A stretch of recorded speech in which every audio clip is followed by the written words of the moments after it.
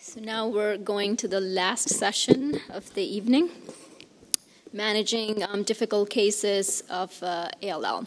So we're going to go. We're going to do this in a case by case, like a patient presentation, because that's how I think it's helpful.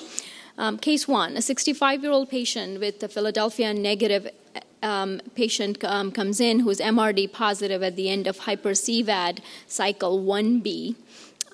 What do we do in this situation? So the questions would come up is, when in the treatment course should MRD be considered positive? So this patient is positive at the end of 1B. That is generally considered high risk for relapse, but when does one warrant a change in treatment strategy?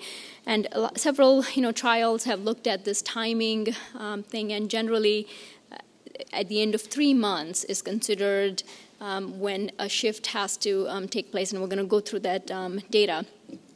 A definition of MRD positivities was already discussed in the previous talk, so I'm not going to go into too much detail about it. Like I said, the treatment has to be changed based on MRD positivity, so it's very, very important to actually measure this in patients with ALL. And the other question is, should these people be transplanted? So if someone comes in like this, you have an MRD positive disease and you do something to make it negative, what is the next step? The answer to that generally is, once they are MRD negative, these patients are at high risk of relapse. So even though they're MRD negative, the standard protocol dictates that these patients be transplanted via an allogeneic transplant, but only after their MRD is negative, because if patients are transplanted directly with MRD positive disease, the rates of relapse is almost universal. So let's look at this patient. So this patient had 1B, so technically he could have another cycle to see if the MRD is still persistent at the end of the 3 months. And let's say at that point, this patient is now eligible for a change in treatment based on this study. The BLAST study looked at Philadelphia negative B-cell ALL who received at least 3 chemotherapy blocks of standard ALL treatment and was MRD positive more than 0.1%. In these patients, when blinatumomab was administered for up to 4 cycles, the rate of MRD negativity was very high. 82% of patients achieved an MRD negative rate.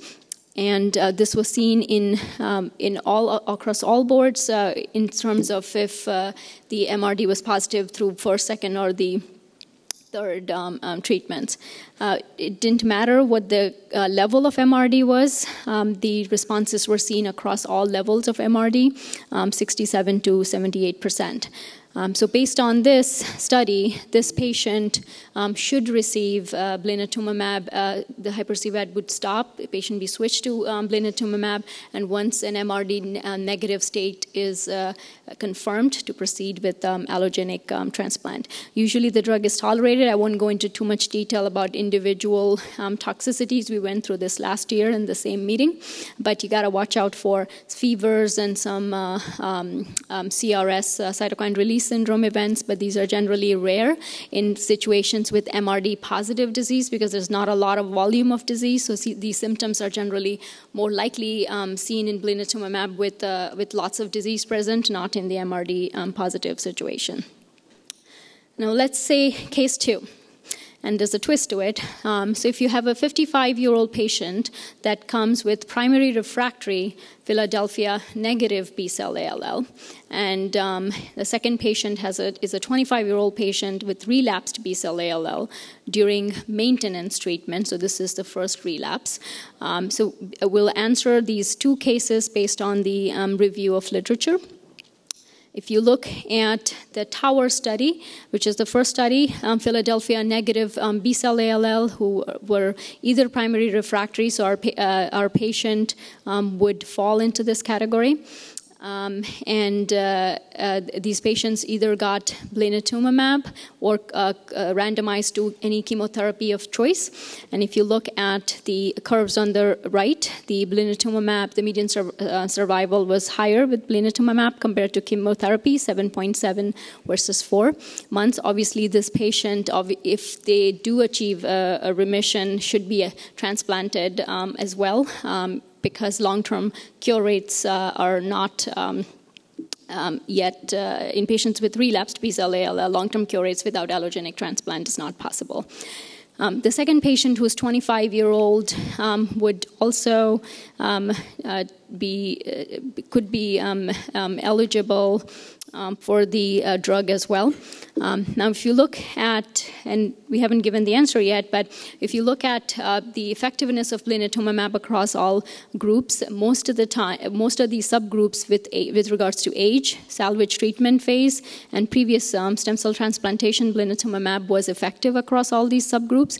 The only place where there is some perhaps borderline result, and this is subgroup analysis, but the bone marrow blast count over 50% is where blinatumomab versus chemotherapy shows more borderline results. It's not completely favors blinatumomab. There's also a slightly higher chance of having of significant CRS in people with a high volume burden. So this is what this trial showed in patients who have relapsed ALL. Now, what is the second drug that is approved in this situation? That's inotuzumab ozogamicin, which is CD22 targeted chemotherapy. This trial, the INNOVATE trial, took patients with relapsed B-cell ALL, adult, relapsed after 1 or 2 previous induction cycles. So both of our patients would be falling into this category, and also included Philadelphia positive. Inotuzumab was given generally on a weekly schedule compared to chemotherapy, and inotuzumab had a very high chance of going into CR. The CR rate in this study was about 80%, and with the increased overall survival compared to chemotherapy. So this patient would obviously be eligible for this drug as well. Now, if you look at the subgroup analysis within this study, it is, we don't have to think too much about it, everything is on the right side, which means everything favors inotuzumab, except for the 411 translocation, which our patient does not have. Interestingly, people with high blast count, or more than 50%, it also favored inotuzumab, so one might argue that in this patient who has a frank relapse or primary refractory disease, the blast counts more than 50%. Inotuzumab, based on this subgroup analysis, may be a better drug in this situation. But you could also use blinatumomab as well. But data suggests that high burden disease is better with inotuzumab. The third drug that is also, we call it drug, but it's really cellular therapy, are the CAR T cells. There is I won't go too much into detail about it, but this is the CAR T against CD19. The idea is that patients have a pheresis procedure with collection of peripheral T cells. They're then transfected with CAR T cells and then transferred back into the patient. There is a significant risk of cytokine release syndrome that needs to be monitored. Patients have to be hospitalized. This obviously is done in CAR T facilities only. Based on this concept, the CAR T cell that is tisagenlecleucel, one day I'll say this right. Anyways, this drug was given to patients with long-term CR rates, but it is approved only in patients up to 25 years of age and who are refractory or in second or more relapse. So our two patients that we talked about, the first one was primary refractory but 65 years old, would not be eligible for this based on the approval. There are obviously trials ongoing with a lot of these CAR T cells, but the approval would not favor this. And this is also approved only in second or more relapse. So our second patient, who is technically in the 25-year age group, would not directly be eligible at the moment. But if they get another treatment, like inotuzumab or blinatumomab, and then proceed to have refractory disease, then they would be covered by this trial and be eligible. These are the long-term, what I call sort of, can't exactly say cure rate because these trials are still ongoing, but you can look at survival. At 6 months, it's about 67%. This is a line that some of these patients are still in continued follow-up, although patients are relapsing later as well. But this is obviously a very important, cellular therapy that has been approved. So now we talked about relapsed, Philadelphia negative B-cell ALL. What do we do about relapses with Philadelphia positive disease? So we have a 65-year-old patient here with Philadelphia positive ALL with a relapse. Question is, should we be checking ABL kinase mutation at the time of relapse to diagnose resistance mutations like T315I? The answer is yes. So a lot of the patients with Philadelphia positive ALL are treated with a combination of chemotherapy plus a TKI. So imatinib or dasatinib are generally used for this situation. And there have been reported late relapses on these regimens, and many of these relapses are happening because of the emergence of resistance clone in T315I, which is obviously sensitive to ponatinib. So it's important to order this at the time of relapse to understand if there is another TKI that could be used. There are ongoing trials, phase 2, that have looked at ponatinib in the frontline setting in order to avoid this sort of late emergence of resistance, and that is, some of the centers do use that, and we do use that in upfront setting as well. Now, if you have this patient, let's say if they have a resistant mutations or not, what are the options? Blinatumomab, inotuzumab, switch to a different TKI? Do you have trials that could be for combinations of immunotherapies and TKI? So there are several options here.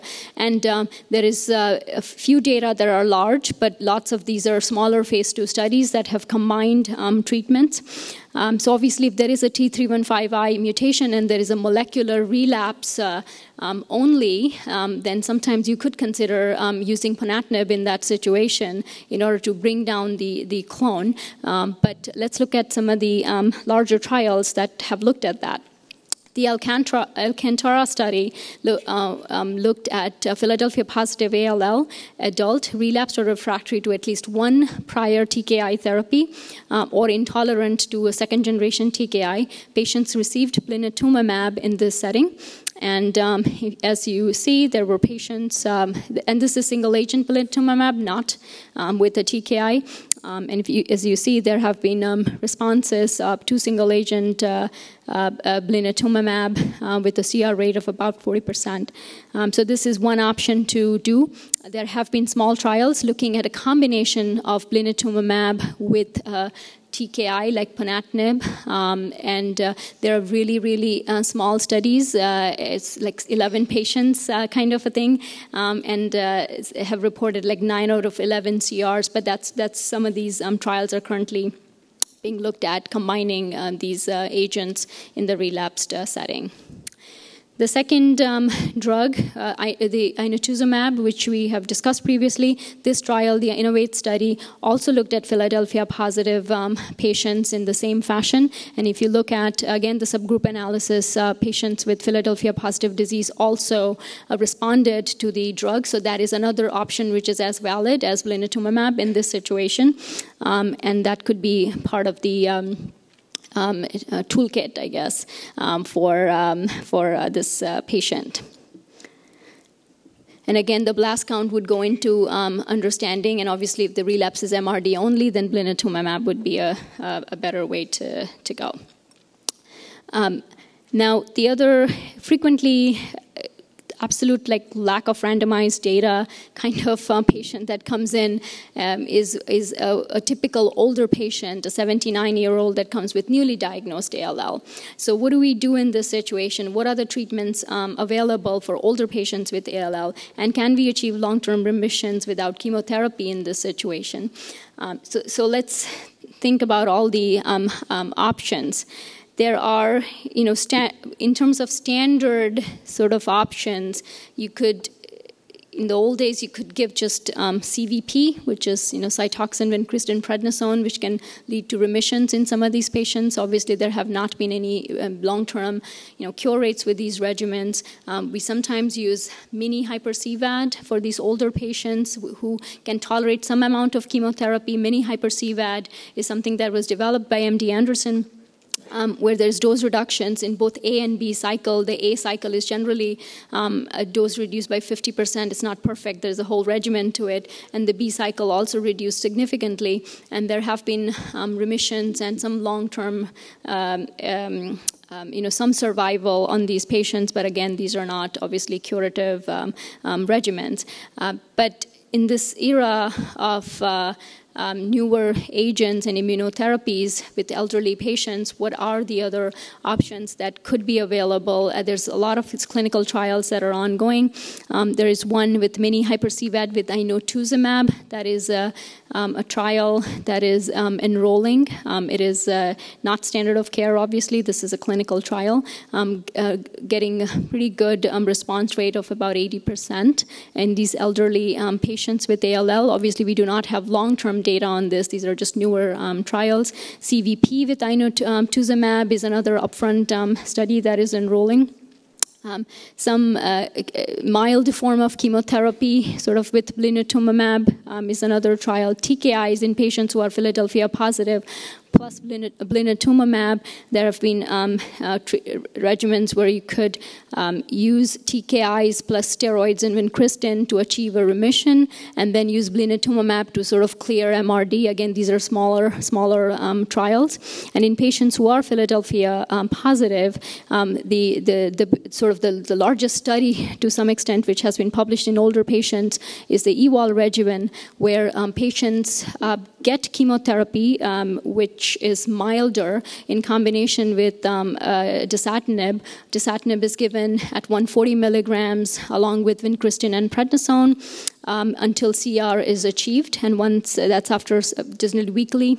It takes about 4 weeks, and once the CR is achieved, there is small chemotherapies with like cytarabine, small doses of pegasparaginase. These were all given in patients who are over 55 years old, so they're not your typical 79-year-old, and a 79-year-old should not get pegasparaginase. But just talking in general on this topic, this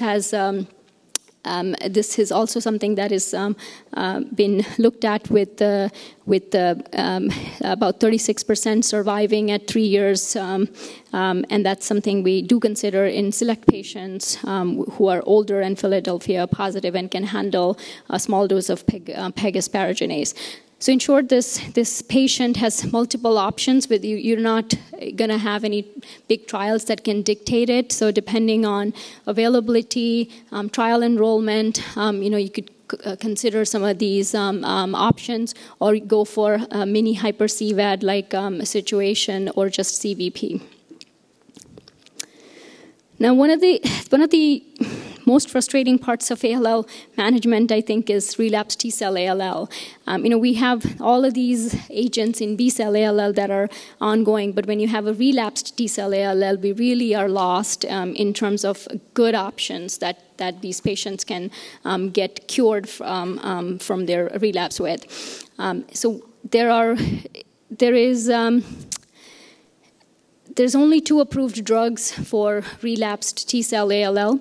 There is lots of, similar to how there is a marker for CD19 in B-cell, there's nothing like that in T-cell, and there has been a lot of research that's ongoing, and genomics, and see if you could really look at certain subsets of T-cell ALL, and would there be a signature that would have small molecular inhibition, but we are nowhere close to any approval at the moment. But let's look at the 2 drugs that are approved in this situation. The first one is nelarabine. which is approved for T-cell ALL, and patients who had a relapsed disease did achieve CR with the drug with some long-term survival if transplanted. So if you look at the survival, overall survival after transplant, obviously this is hugging sort of the bottom, but there is, if patients do achieve a remission, they could be transplanted with nelarabine, so that's one choice. The problem with nelarabine is that the neurotoxicity seen with this drug is real, and it's seen very, very commonly in almost 70% of patients.